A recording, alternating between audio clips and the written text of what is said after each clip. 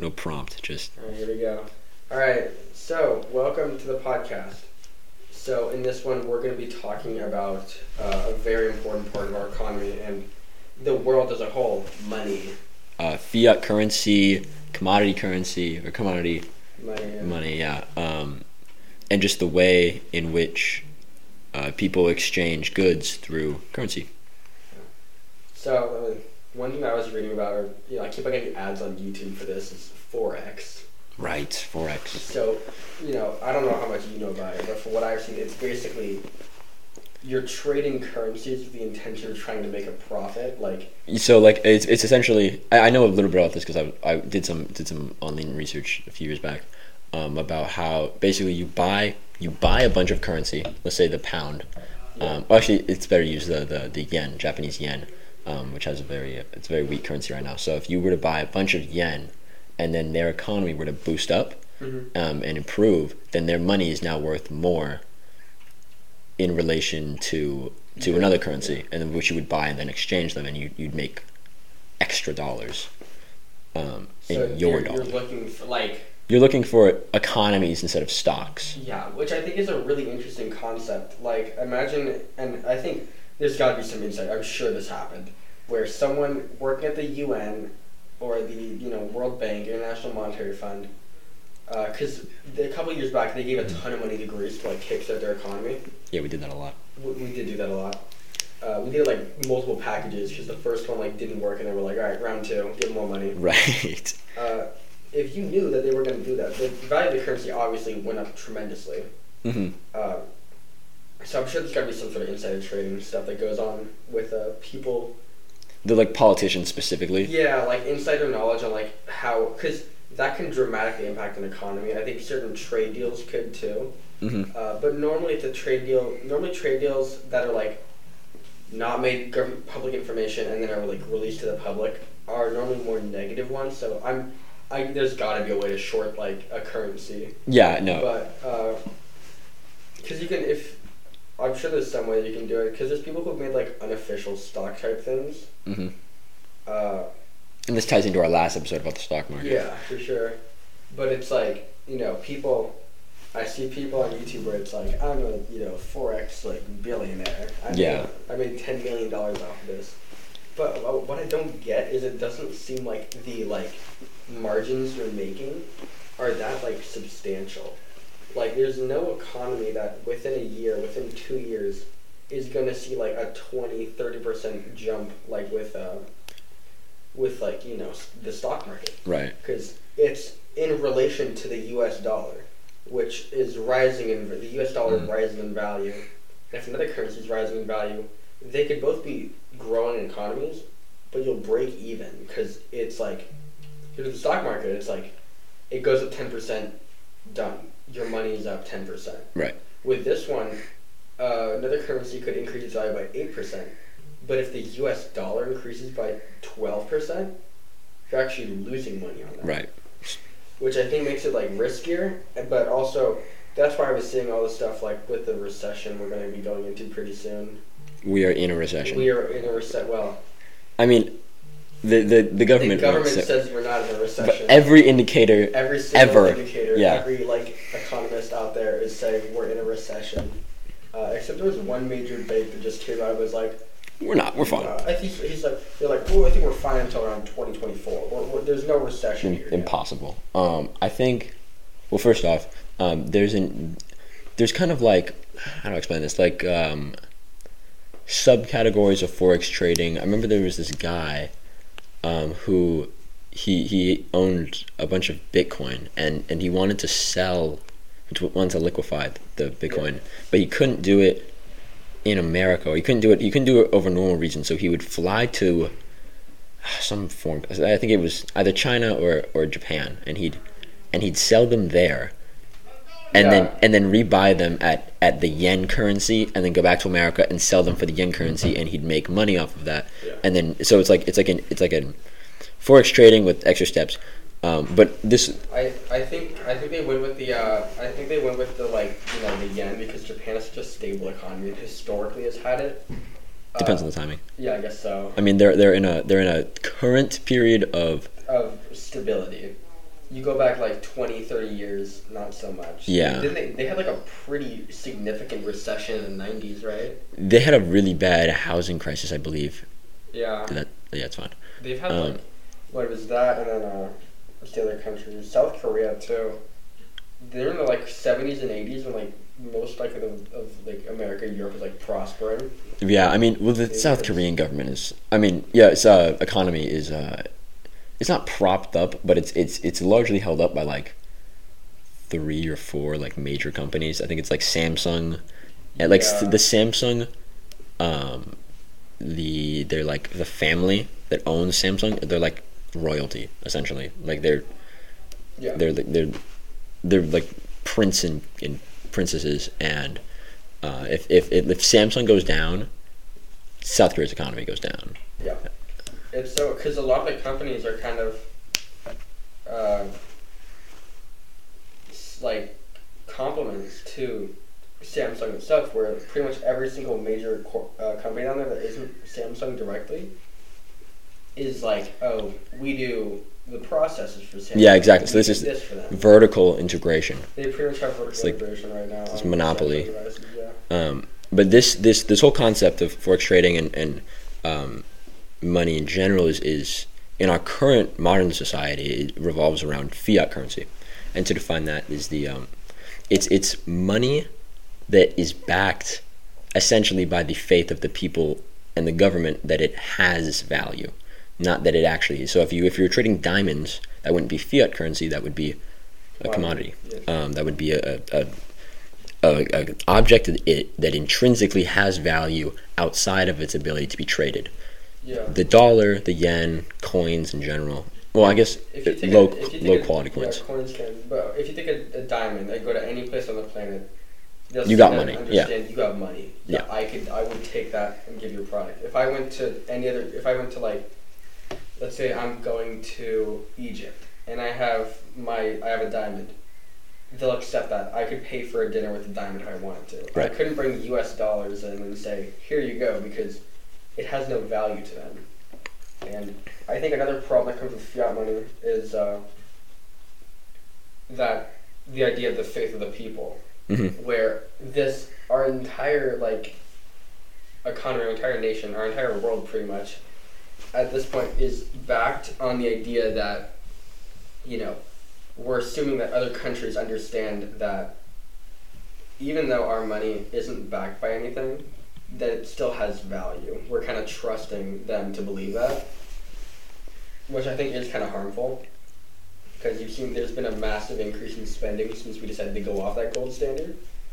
I think the reasons why we went off it at the time were fine, because we likely wouldn't have gotten out of the Great Depression in the way that we did if we hadn't gone off the gold standard, because FDR going off the gold standard allowed him to print more money, which stimulated the major banks, allowed him to do things like the Public Works Act, which allowed a lot of Americans to go back into the workforce, which I think was ultimately a net positive.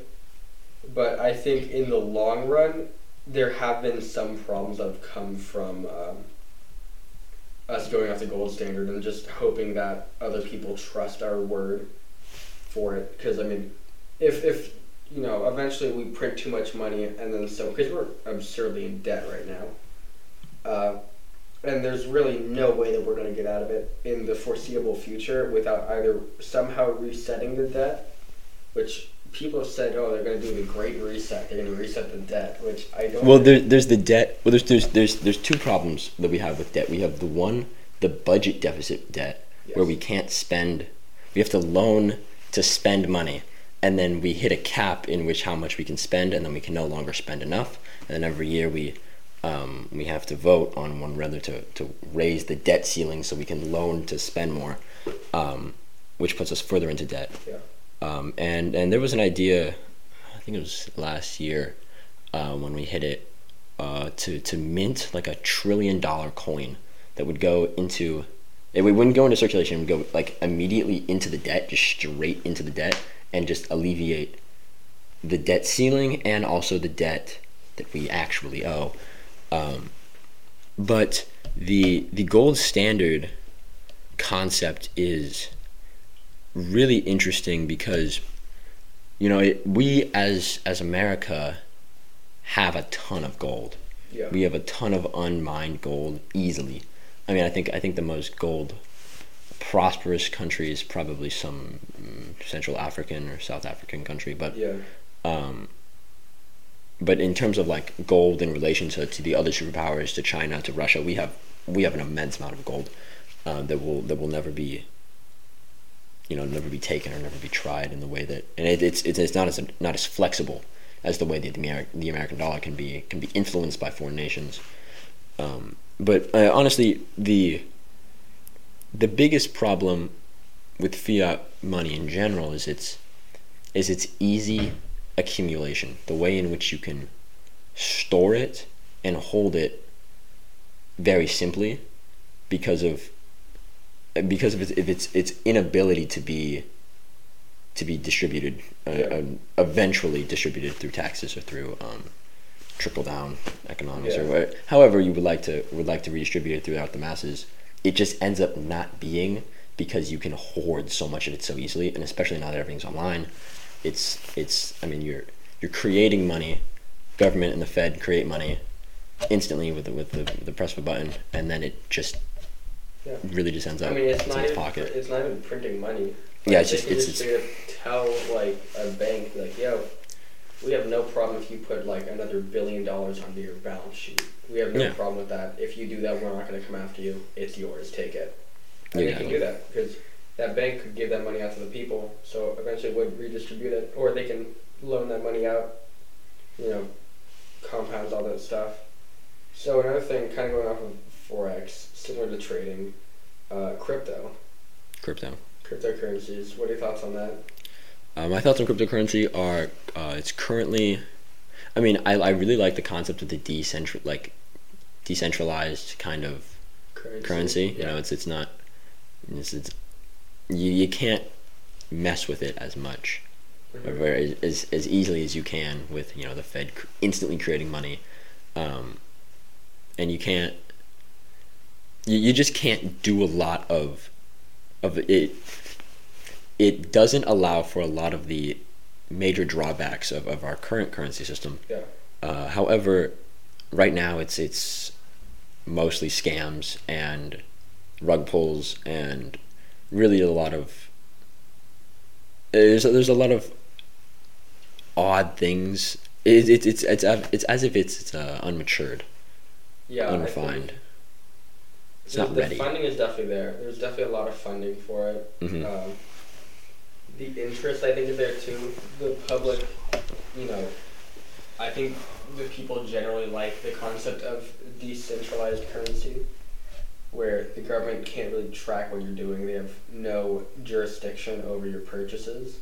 Mm-hmm. Stuff like that, I think the people generally enjoy. As an investment, it's very, very volatile. Yeah. Like, immensely volatile, and I think the government's going to try to do whatever they can to stop it, to be perfectly honest with you, because there's no benefit to the government using Bitcoin. Yeah, because it's not the U.S. dollar. It's not the U.S. dollar. If they stop using the U.S. dollar, then the U.S. government has no money. Because no way to enforce anything. The U.S. can tax certain things is because they see it's their jurisdiction, their money, stuff like that. I mean, that's actually how I guess that was the original way that the U.S. dollar had value, was that the U.S. government would only accept your taxes to be paid in the U.S. dollar. You'd be paid in the U.S. dollar, and then and then you'd pay taxes in the U.S. dollar. If you tried to pay taxes on anything else, they would come and knock your door down. So that's it. It is faith in. It has faith, it is value from the faith of the people, but it's also that they only accept the U.S. dollar as valuable. Yeah. So there's a lot of interesting stuff with when it comes to the faith of the people in terms of crypto too, because with this there's a finite amount of Bitcoin out there. Right. There's gonna be a point where there's never gonna be a point where they run out of Bitcoin, because what they do is after a certain amount of time they determine that whatever. And it's I think it's gonna happen like 2024 based upon like current like trend lines. Mm-hmm. Is that and I think it just naturally happens. It's not like it's the Bitcoin man is gonna come out and be like, oh, it's gotta happen now. What'll happen is the mining rigs, like the Bitcoin mining rigs, are going to become half as powerful as they were before, where it becomes twice as hard now to mine one Bitcoin. Mm. And you go back 6-7 years, if you had a Bitcoin miner that was able to mine this a cryptocurrency like that, it was huge. You'd be the only one doing it. There were the people. There weren't many people doing it, and the people who were doing it were making a ton of money off of it, because it was powerful enough to. The main thing that is happening now with not Bitcoin yet, but there are certain cryptocurrencies where the cost of mining it is greater than the actual worth of the coin. Where let's say I'm mining, I don't know, Litecoin, 100 Litecoins, and let's say that is valued at $70. Right. It would cost $80 for the electricity. Yeah, and not to mention the rig. Not to mention the rig too. I think also governments are starting to crack down on Bitcoin mining. Not really within the U.S., but I've seen a lot in China. China's been cracking down on it pretty heavily, where there's scenes of these crypto mining rigs, and you have them taking steamrollers and just crushing all this stuff. It's gotta be propaganda. I don't know. And then it's the same thing where I'll see people 20 of them all meeting up in a room, and then they're like 3, 2, 1, sell, and they just sell them. The price drops $1,000. Oh, that's just rug pulls. Because they do. I don't know the exact numbers, but I know China owns a pretty significant amount of Bitcoin, right? The government itself or the people in China? This side of the people. I'm sure they do. I mean, I can't imagine China not being one of the top contenders with new technology and stuff like that. Really interestingly, the another, I guess, and it's not a cryptocurrency, it's more, I guess, commodity money. The that stuff that they found on the moon, when was this? A few months ago, I read a newspaper article on it. I asked you about it. It's a specific kind of lithium. Yeah, they it's found a ton of lithium on it. Okay, so I'm back with the China stuff. Okay, right. So they're saying there's 4 mining groups in China that control over 50% of the Bitcoin. Jesus. That they've banded together, or I don't know if it means because it says 22% of the Bitcoin mining market is owned by China, and apparently there's just large groups that come together and fund $100,000 in mining technology, and then just produce a ton of stuff. That's a ridiculous amount. Yeah, well, I mean, it was also by the U.S. took over in okay. Oh, it was helium-3. That's what it was. Basically, helium-3 is I don't think it's a new mineral, but it's isn't it an isotope of helium? It's natural. It doesn't occur naturally very often. It occurs in very limited amounts, but using even a tiny bit of it, you can create the nuclear. You can use it as nuclear fusion fuel, and you can basically just it's basically unlimited energy. Yeah. It's a potential form of what is essentially limitless power. If you use literally the width of a human hair, kind of amount. And China, while they're not likely to to steal the moon, they've gotten somewhat of a head start on mining it on the moon, which is hilarious. All right, here we go on the Bitcoin holders. So Bitcoin holders, okay. This is the list of people over $1 billion worth of stuff. Oh God. Companies, MicroStrategy, Block.one, and Grayscale all have a pretty significant amount of it. Here we go. Governments. An unknown government. Unknown source currently has 80,000 Bitcoin. 80. Well, you also hear like stories about like dudes who had like Bitcoin on like hard drives and then they just misplaced it like 10 years ago. U.S. Department of Justice isn't public, but they apparently have a lot of it. Okay, that makes sense. Binance has a ton. And then here we go. Individuals. All of them are unknown entities, except the Winklevoss twins. Those are the people from the Social Network. Yeah. The two guys who were like, hey, I need you to, who apparently came up with the idea for Facebook, or something similar to Facebook, and then they took over. Those guys made own like 70,000 Bitcoin. And then coming at the top, Satoshi Nakamoto, who is apparently the like inventor of Bitcoin. Inventor in quotes. With 1.1 million Bitcoin, which is valued at around $23 billion. Jesus Christ. Yeah, that's like... That's an insane amount of money for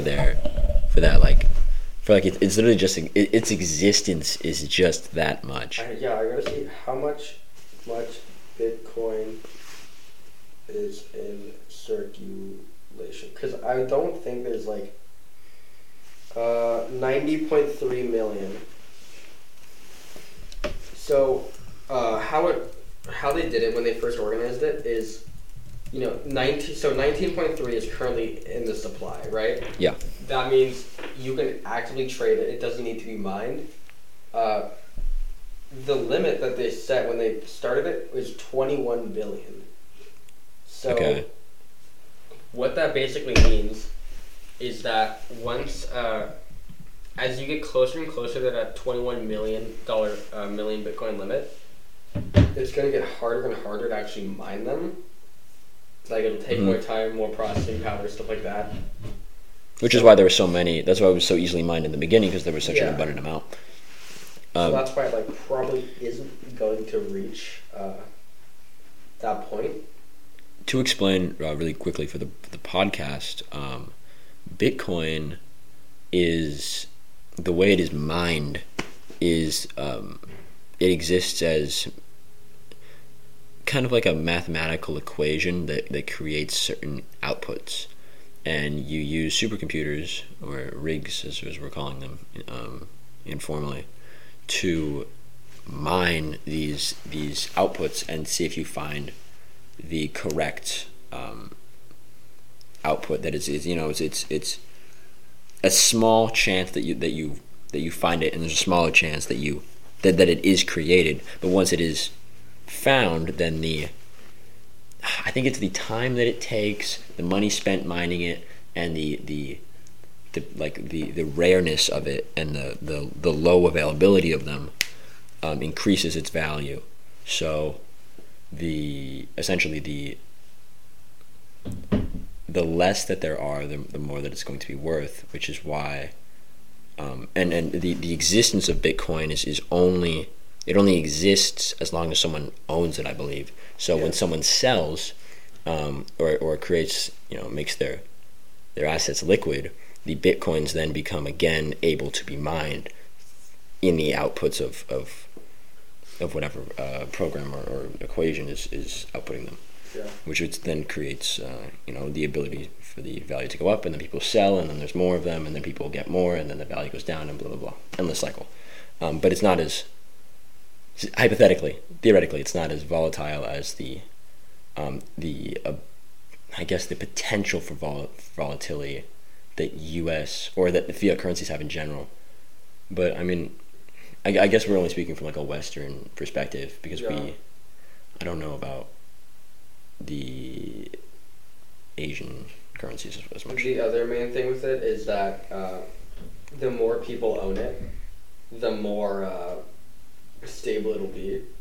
So if everyone was using Bitcoin, it'd be very stable, but and that's why the people who were the first investors in it had to take such a large risk, because if you had let's say there's 10,000 people that invest in Bitcoin, a movement of like 500 people could have like a snowball effect that could like take down the entire currency, or it could like bring it to a higher level than what we saw before. So here's the data on halving. So basically, how Bitcoin mining works is like you complete a block, which is like an algorithm type thing, and when that happens, when you complete a block, you get a certain amount of Bitcoin, right? So like saying 2009, if you did it, you got 50 Bitcoin per block you completed. But what happens is every 210,000 blocks you mine, you get half as many as you would before. It's like every 4 years this happens or so. I think the next one's going to happen in 2024 or 2025-ish, which is going to cause massive volatility in the stock or in the crypto. Yeah. But,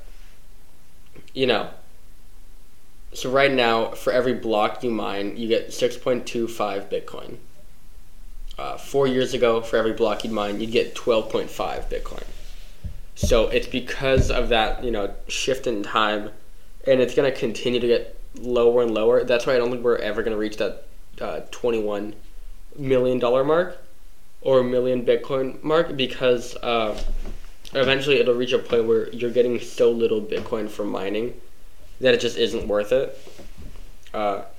Granted, the increases in processing power and how quickly we can go through these equations has also changed. It also has kind of exponentially grown. So when you have the downward shift in how much you get from mining, it could almost balance out with the increase in processing power that you saw between 2009 when people started mining and today. I think, the cap at 21 million supply is, it's unlikely to hit that. And even if it does hit that, what's basically going to happen is that the mining fees will poof away. They'll disappear after the supply reaches that amount. So you can only earn income from the transaction process, processing fees, rather than a combination of block rewards and transaction fees. So there's less money to be made, and that's going to be kind of detrimental to Bitcoin. But Bitcoin is not it's not permanent. It's not what anyone is anyone realistically is advocating for it to be our new currency. But the concept of something like Bitcoin, cryptocurrency, is definitely a real possibility in the future, unless of course it gets squashed under the current governments. Which I think you're gonna have one country. This spikes out for some reason. Really? That's why I kind of moved it to the center. So I think what you're gonna have to see is a major country going ahead and kind of going all in on Bitcoin, doing something like that before other countries do it. I know Ecuador. So the president, or it might be, I think it's president of Ecuador, is this podcast guy. What? It's kind of like how finance, bro. It's like if Joe Rogan won the U.S. presidency, where it was kind of this out there wacky politician or political dude, and he won the presidency, and he made Bitcoin an official currency in Ecuador, which was a huge move up, and apparently he put 20% of their treasury into Bitcoin, and then Bitcoin dropped by a pretty significant amount that year. So I think he's still in office. They haven't had a re-election yet though, so we'll have to see if he wins or not. But it was definitely a major thing where people were really excited by the fact that I'm pretty sure when they had the Miss Universe thing or whatever, Ecuador's person was dressed like a Bitcoin. I'm pretty sure that's a real thing that happened. their leader's going like all in right now. Like Ecuador president. Let's see. Who is it? Bitcoin man. Because another thing that I noticed, El Salvador's it's El Salvador. Okay. President. That's the guy. Yeah, he would go on like press conferences and had like a hat on. The guy was super laid back.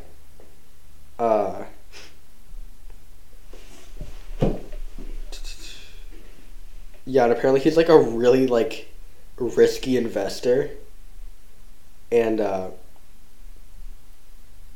has made decisions that have lost the country like billions of dollars. But he's going like he all in. That's kind of like his. That was his big rise to fame within the Latin American political sphere. Was he was the first person to be very anti, or very pro crypto. He's like, I would assume his politics are more like libertarianish. Here it is: anti-establishment warrior, sacked judges, exited a regional anti-corruption pact. Wait, he got rid of an anti-corruption pact? I guess so. Great. Awesome. That's always nice. Spurned the International Monetary Fund and adopted Bitcoin as a legal tender. Wow, this is a what? Dang. Okay. So his approval rating is actually above 85%. It's because he's taken down so many gang affiliated. I've heard that's why they like him, is that they kind of ignore the Bitcoin stuff, and then yeah, everyone's pretty much calling it a failure. They were like, the Bitcoin thing was a failure. They lost a ton of money.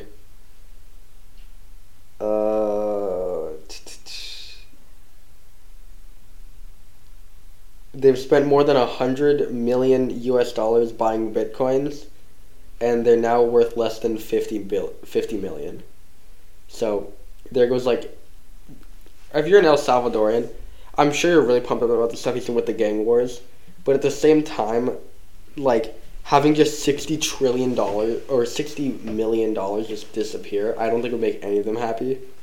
Yeah, I mean it's a smaller economy and it's a smaller GDP. Yeah, for sure. It's like us losing that what was it, like 3.1 trillion on 9/10/2000. Okay, we're gonna go into the conspiracy stuff now. Anyway. What were we? We should go back to money. Money. Well, I mean, this is like a pretty important. This is like a big thing in the money sphere, and like crypto. Crypto. Yeah, I mean specifically getting away from like countries. Countries, yeah. The historical actions of countries regarding money. Let's talk about moneyless society. Like a society where there's just no money. What would that look like? I have absolutely no idea. I partake in very little research regarding moneyless society. Money. I mean, moneyless society can only be possible if, I mean, obviously scarcity can't exist.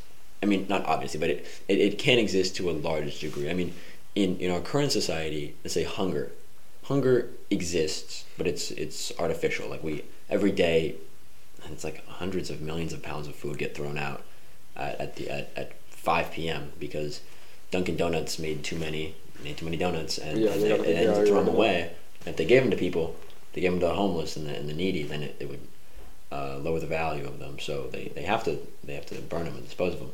So, and we've been doing that forever though. You know, we've always been getting rid of crops and food to keep the price of it and the value of it stable, which is unfortunate. And then that's definitely speaks volumes about our objectives in our societies is to feed the needy, to clothe, feed, and educate the needy, or to protect profit margins. And we know which one we will always choose, or what ends up being chosen for us. But I think a moneyless society would honestly be it would be grounded in, I guess what's it called, a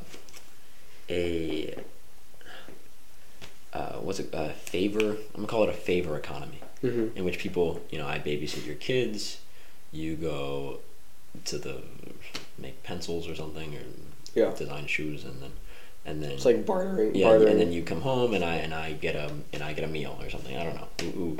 I honestly I don't put much stock in it. It's more that people who advocate for moneyless societies are not advocating for the legitimacy and practicality of them as much as they are advocating for the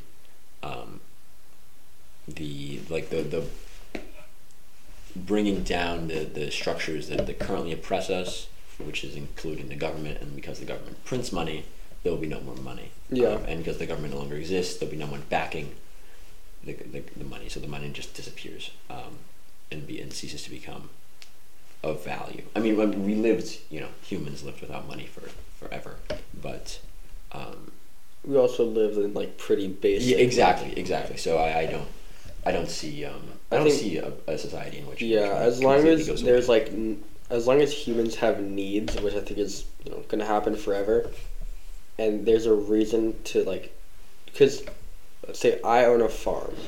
I'm back. This is 5,000 BC. Yeah. I'm in Mesopotamia. I've got my little farm. Yeah. And I'm completely self-sufficient. I don't need anyone else. I just have my farm. I have livestock. I have a means to make food. I have things to build with. In theory, I'd be completely self-sufficient. There's no reason for me to reach out to anyone else. But, that's not how our world works. You need money because you need to interact with other people. If you were, stranded on an island, your money has no value. If you were living completely alone, off the grid, your money has no value. You'd be looking at things that have intrinsic value instead. But I think, because everyone has needs, I need food, right? I don't have a farm in my backyard. I don't have livestock. I need to go someplace to get food. Money is required. And, I think we're not going to get rid of money, but I could see money adapting into some, cryptocurrency. But I think that's still a while out. I think our money, the US dollar, is going to be around. Whether it's as valuable as it is right now or not, I don't see the US dollar going anywhere in terms of, its power and its influence on our world. The way in which I've done zero moneyless society. It's a moneyless society podcast. Yeah.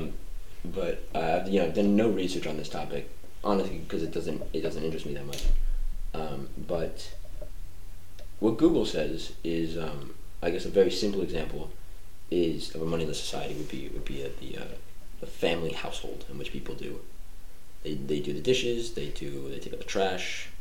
Some people get allowances, but excluding the concept of allowance. Yeah. The people do things for one another because they need to be done, and these things get done. They just need to be done. It's not eventually, but someone is going to do them to support the community and to support the family. Laundry, dishes, trash, etc. But that's all I don't know. It's that seems small scale to me, and it seems almost utopian. And I'm not very big on utopian societies, as they seem to be utopian. Yeah, I was gonna say there's no real optimistic to because I think that's the problem that I have with a lot of theories regarding money is they're too optimal. It assumes too many things are going to be right, which I think it's tough because you kind of have to make those assumptions in order to come to a conclusion. You can't just because you look at any theory deep enough and you're going to find problems. Yeah. That's just how they work. There's no perfect solution to anything, really. Which is why I think, when talking about, a moneyless society or anything like that, you have to consider that there's still, that means that everyone is totally fine with it, and that, there's no, greed, nothing like that. No matter the case, there's going to be some people who try to get more out of it than others. even if that means it makes most people like less better off than they were before. If they can get some advantage out of it, they will. Which I think is the problem that ultimately comes with a moneyless society, is that the same problems that they see in current money is just going to appear even if there is no money. It's not going to change human nature. It's just going to change how we express it, I guess. I think the human nature argument is interesting. I mean, like, right now our current system essentially it rewards and incentivizes greed and that way of thinking, the grind hustle culture kind of borderline sociopathic behavior, non-empathetic behavior. Yeah. And I think if society hadn't, if history hadn't played out like it did, instead did not develop into the late stage capitalist era that we're currently experiencing, I think it might have ended up with people not thinking in that manner, and that human nature changes depending on the historical context. Is some things are natural, right? And we consider some things to be natural. And it used to be that the divine right of kings. Kings are they're just here. Their kings are around, and we're peasants, and we're not gonna. They're kings. It's always been this way. It's human nature. And it always has to continue. Yeah, and it's human nature for it to be this way. We're peasants. They're kings. That's just how it works. And that obviously doesn't exist anymore, because the way in which people think about human nature, the way in which the economic system incentivizes empathy, or incentivizes compassion, or incentivizes greed and selfishness, changes. And we got the latter. We got the short end of the stick, and now we've ended up with this, where people have almost delusioned themselves into thinking that it's okay to hoard this much. I mean, if a monkey were to go around and collect all the bananas and hoard them in one specific area, and defend that area, and like not allow any other monkeys in that area. Yeah. We as researchers would be like, the hell's wrong with that monkey? Yeah. The thing's messed up. It's not obeying the natural laws of sharing and allowing the communities to thrive. So, in that sense, it seems that we've deviated from human nature to help, and instead we've created an artificial human nature to take. Mm-hmm. And I don't know. It's this system. In this system, human nature is 100% selfishness. 100%. Yeah. It definitely is, because it's incentivized. It's if you're not going to be selfish and greedy, then you're going to lose. You're not going to be able to provide. Someone else is going to be exactly. It's basically like, if you don't act, it's going to happen. It's going to happen regardless. You should try to be on the upper hand of that situation. Yeah. But in a different economic system, or in a different line of thinking by the people, it wouldn't be that you'd lose out if you didn't take everything. It would be that someone else would be able to benefit from you not taking. Everyone can bring it up, instead of just I win, everyone else loses. Everyone else wins, but not at the same extent. Right, and not at the same extent, but as long as there's enough, and especially food wise, there's definitely enough food. Which I think is the interesting argument in terms of like. And this is kind of very broad, like capitalism versus socialism type stuff. Right. Where people are like, capitalism is when everyone's like decently well off, but there's certain people that are like really, really wealthy, are having these like great lives. And the socialism is where everyone's having a similar life, but they're all like slightly above what it would be in capitalism. And then it's like, because I think the problem is that everyone thinks that they're going to be that person on top. Yeah, you're trying that 0.001% it's so unattainable. I mean, it's not even realistic. It's luck. That's what it is. You could be the hardest working, smartest person out there, but it's like it'll just be like luck, like meeting the right person, getting the right opportunity. Especially like and you see this on a smaller scale as well. You go to a company. And you might be the one that's doing all the work. That's literally doing, 85, 90% of the work, and you're paid the same as everyone else who's doing nothing. And I mean, how this would change, I guess, under socialism would be that there would be no need to work for anyone to work nearly as much as they would be, because the odds that you're working in an industry that benefits anyone is low, and then the only labor that would really be required is the labor of the necessities of the people, and I guess whatever else we deem necessities. I mean, TVs are considered currently as wants, and Netflix subscriptions as wants, but I guess in a future society they might be considered as needs. Again, it's all about the way in which people view the world, the way in which people feel about their relationship to the production of goods instead of the consumption and expropriation and ownership of goods and ownership of the means of production, the ways in which people produce. Yeah, I think one thing that I was reading about was the UBI, the Universal Basic Income. By Andrew Yang, or by regular people? Well, I mean, obviously, Andrew Yang's probably the biggest public proponent of it, so I heard about it from him, but I did more research on it. I think it's an interesting concept. I think Andrew Yang is very out there in his politics. Andrew Yang is, yeah. He's very, there's, people used to say Bernie was, very out there, unique with his ideas. He hasn't though. Historically, even speaking, he is, in my opinion, even though he's super left for our American political system, he's I'm gonna go just beyond center and just one notch to the left.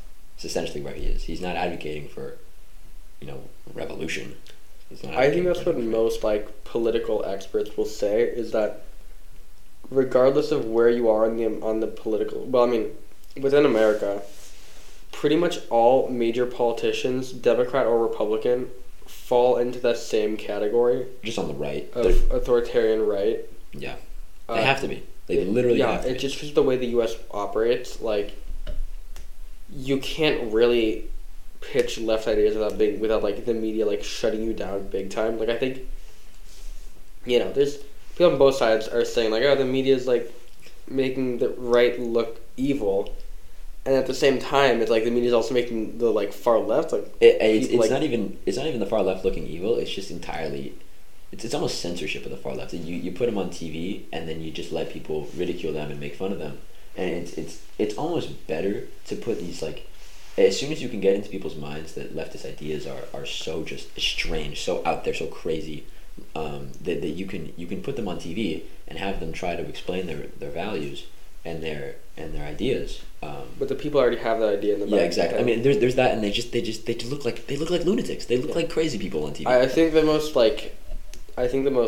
impactful news interview I saw was one from Bernie, where he's he just explained what his actual beliefs are, and it was so different from what other people were saying about it. Yeah. Where he'd be I just want I think that people should be able to go to college and not be in debt for the rest of their life. Exactly.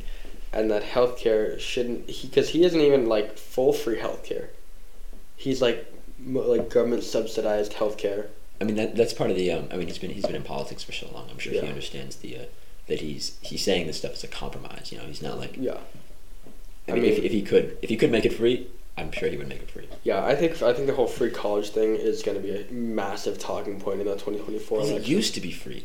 It was free up till 1966.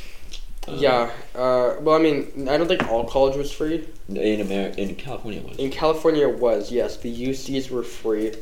And then because Reagan was governor of California during that time, and he didn't like that the colleges were the number one spot for anti-Vietnam War protests. Berkeley specifically. Berkeley specifically. And then he decided that UCs should no longer be free for California residents. And because of that, because of the Vietnam War protest, he was no more free college for you, and we never went back since. And there's important, to quote Reagan, he was trying to get rid of the undesirables of college campuses. I mean, the anti-war part is an important issue, but also it was that the 60s was the civil rights era, and there were more lawsuits coming out. There was more attention being brought to the discrimination of people of color not getting into colleges, and then the civil rights era, and then all of a sudden they were getting in higher numbers, and then Reagan decided to get rid of the undesirables by making it extremely expensive and keeping those underprivileged communities underprivileged. Yeah. The other part of this, to bring it back to money, Mm-hmm. I had a talking point and I forgot it in that sentence. It's not gonna come back to me. Remember how we got to free college? Oh, we were talking about like Bernie. Oh, Bernie! There was a Bernie interview I saw, I don't know, like last month or something. And it was about a woman asked him, "What would you like to be remembered as?" And there was a bunch of other people who she asked, and like other politicians said like strong, determined, like very like iron fist. Yeah. And Bernie said compassionate.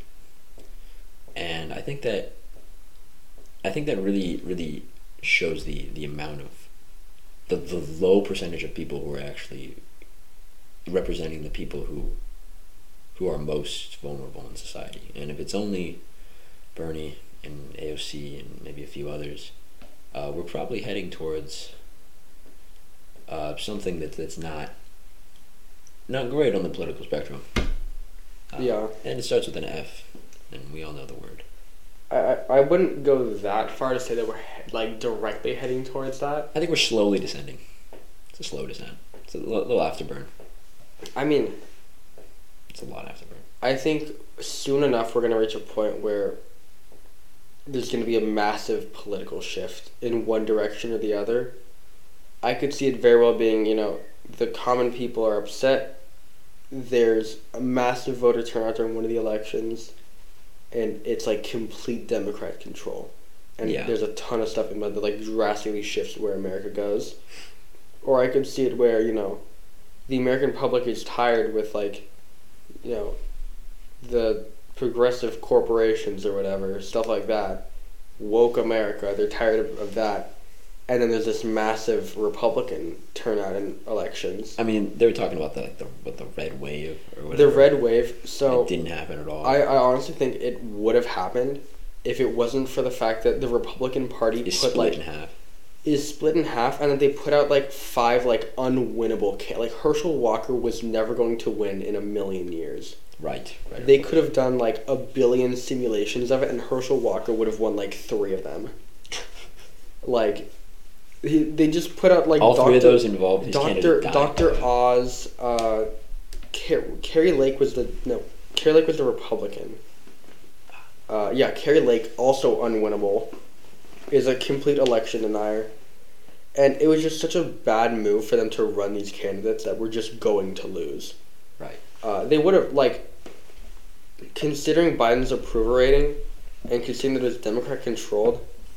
All historical data, all experts were saying it's going to be a Republican win if the Republicans play their cards decently.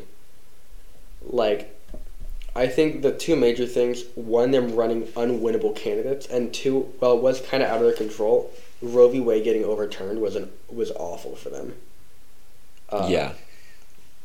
Abortion is such like, within our Congress, it's like 50-50. Which is ridiculous. And the public, it's like 80-20. Like an overwhelming amount of the public supports abortion, and that women should be able to have an abortion. But, out of there are even within Republicans, it's like, I want to say a majority it's like 60% of Republicans support abortion. Mm-hmm. And within the Democrats, it's like 90. That's one referencing the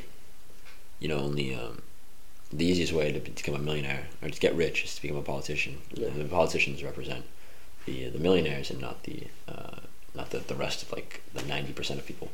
But it also, if you know the history of the abortion argument, the Republicans used to be largely pro-choice until this guy, I can't remember his name, wrote a book basically detailing the which groups get abortions. If you're a middle to upper middle class white family and your teenager gets either gets another woman pregnant, or your daughter gets pregnant, then as a middle to upper middle class white family, you're very likely to get an abortion at the time. And that's because of rich people essentially understand that having a child that young is detrimental to your future financially. Yeah.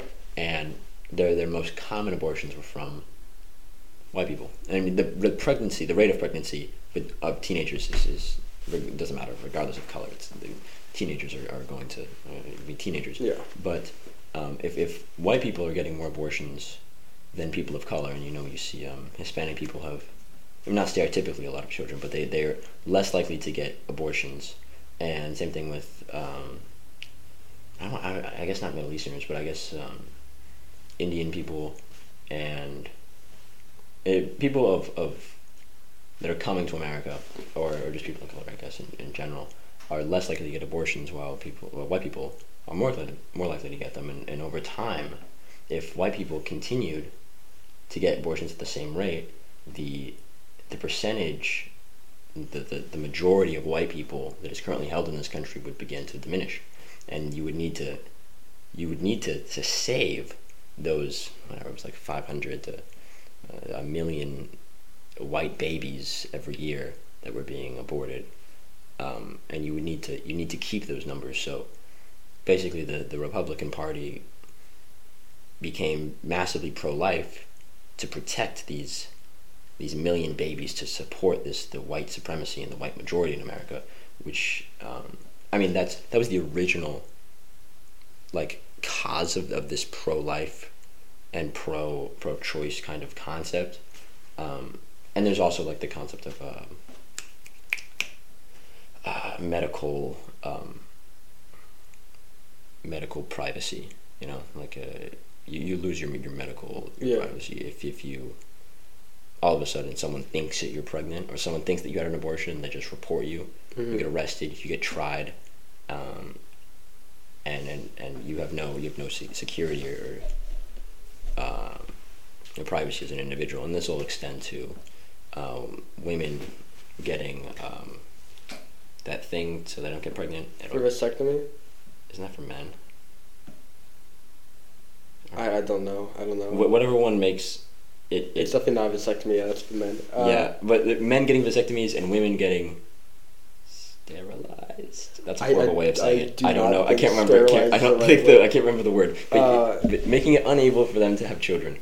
Because it's a pretty common practice, but soon that will be illegal, and then soon men and women will still try to get them, and then they'll be tried, and someone will report them on suspicion of, and it's a whole fiasco. And it's so really the whole thing is rooted in racism and white supremacy, but it's devolved into the all-encompassing issue of medical privacy, as long as racism. Yeah. I mean, whatever. We've hit the time limit. We only talked about money for half of it. Yeah, I guess so. We get off topic very easily. All right. Well, thank you for everyone for listening to us talk about money. Yeah, money. For 30 minutes, and then talk about. What the hell did we talk about? Everything else. Yeah, everything else. Well, we'll catch you guys in the next episode, where we will likely get even more off topic. Thanks for listening. Bye-bye.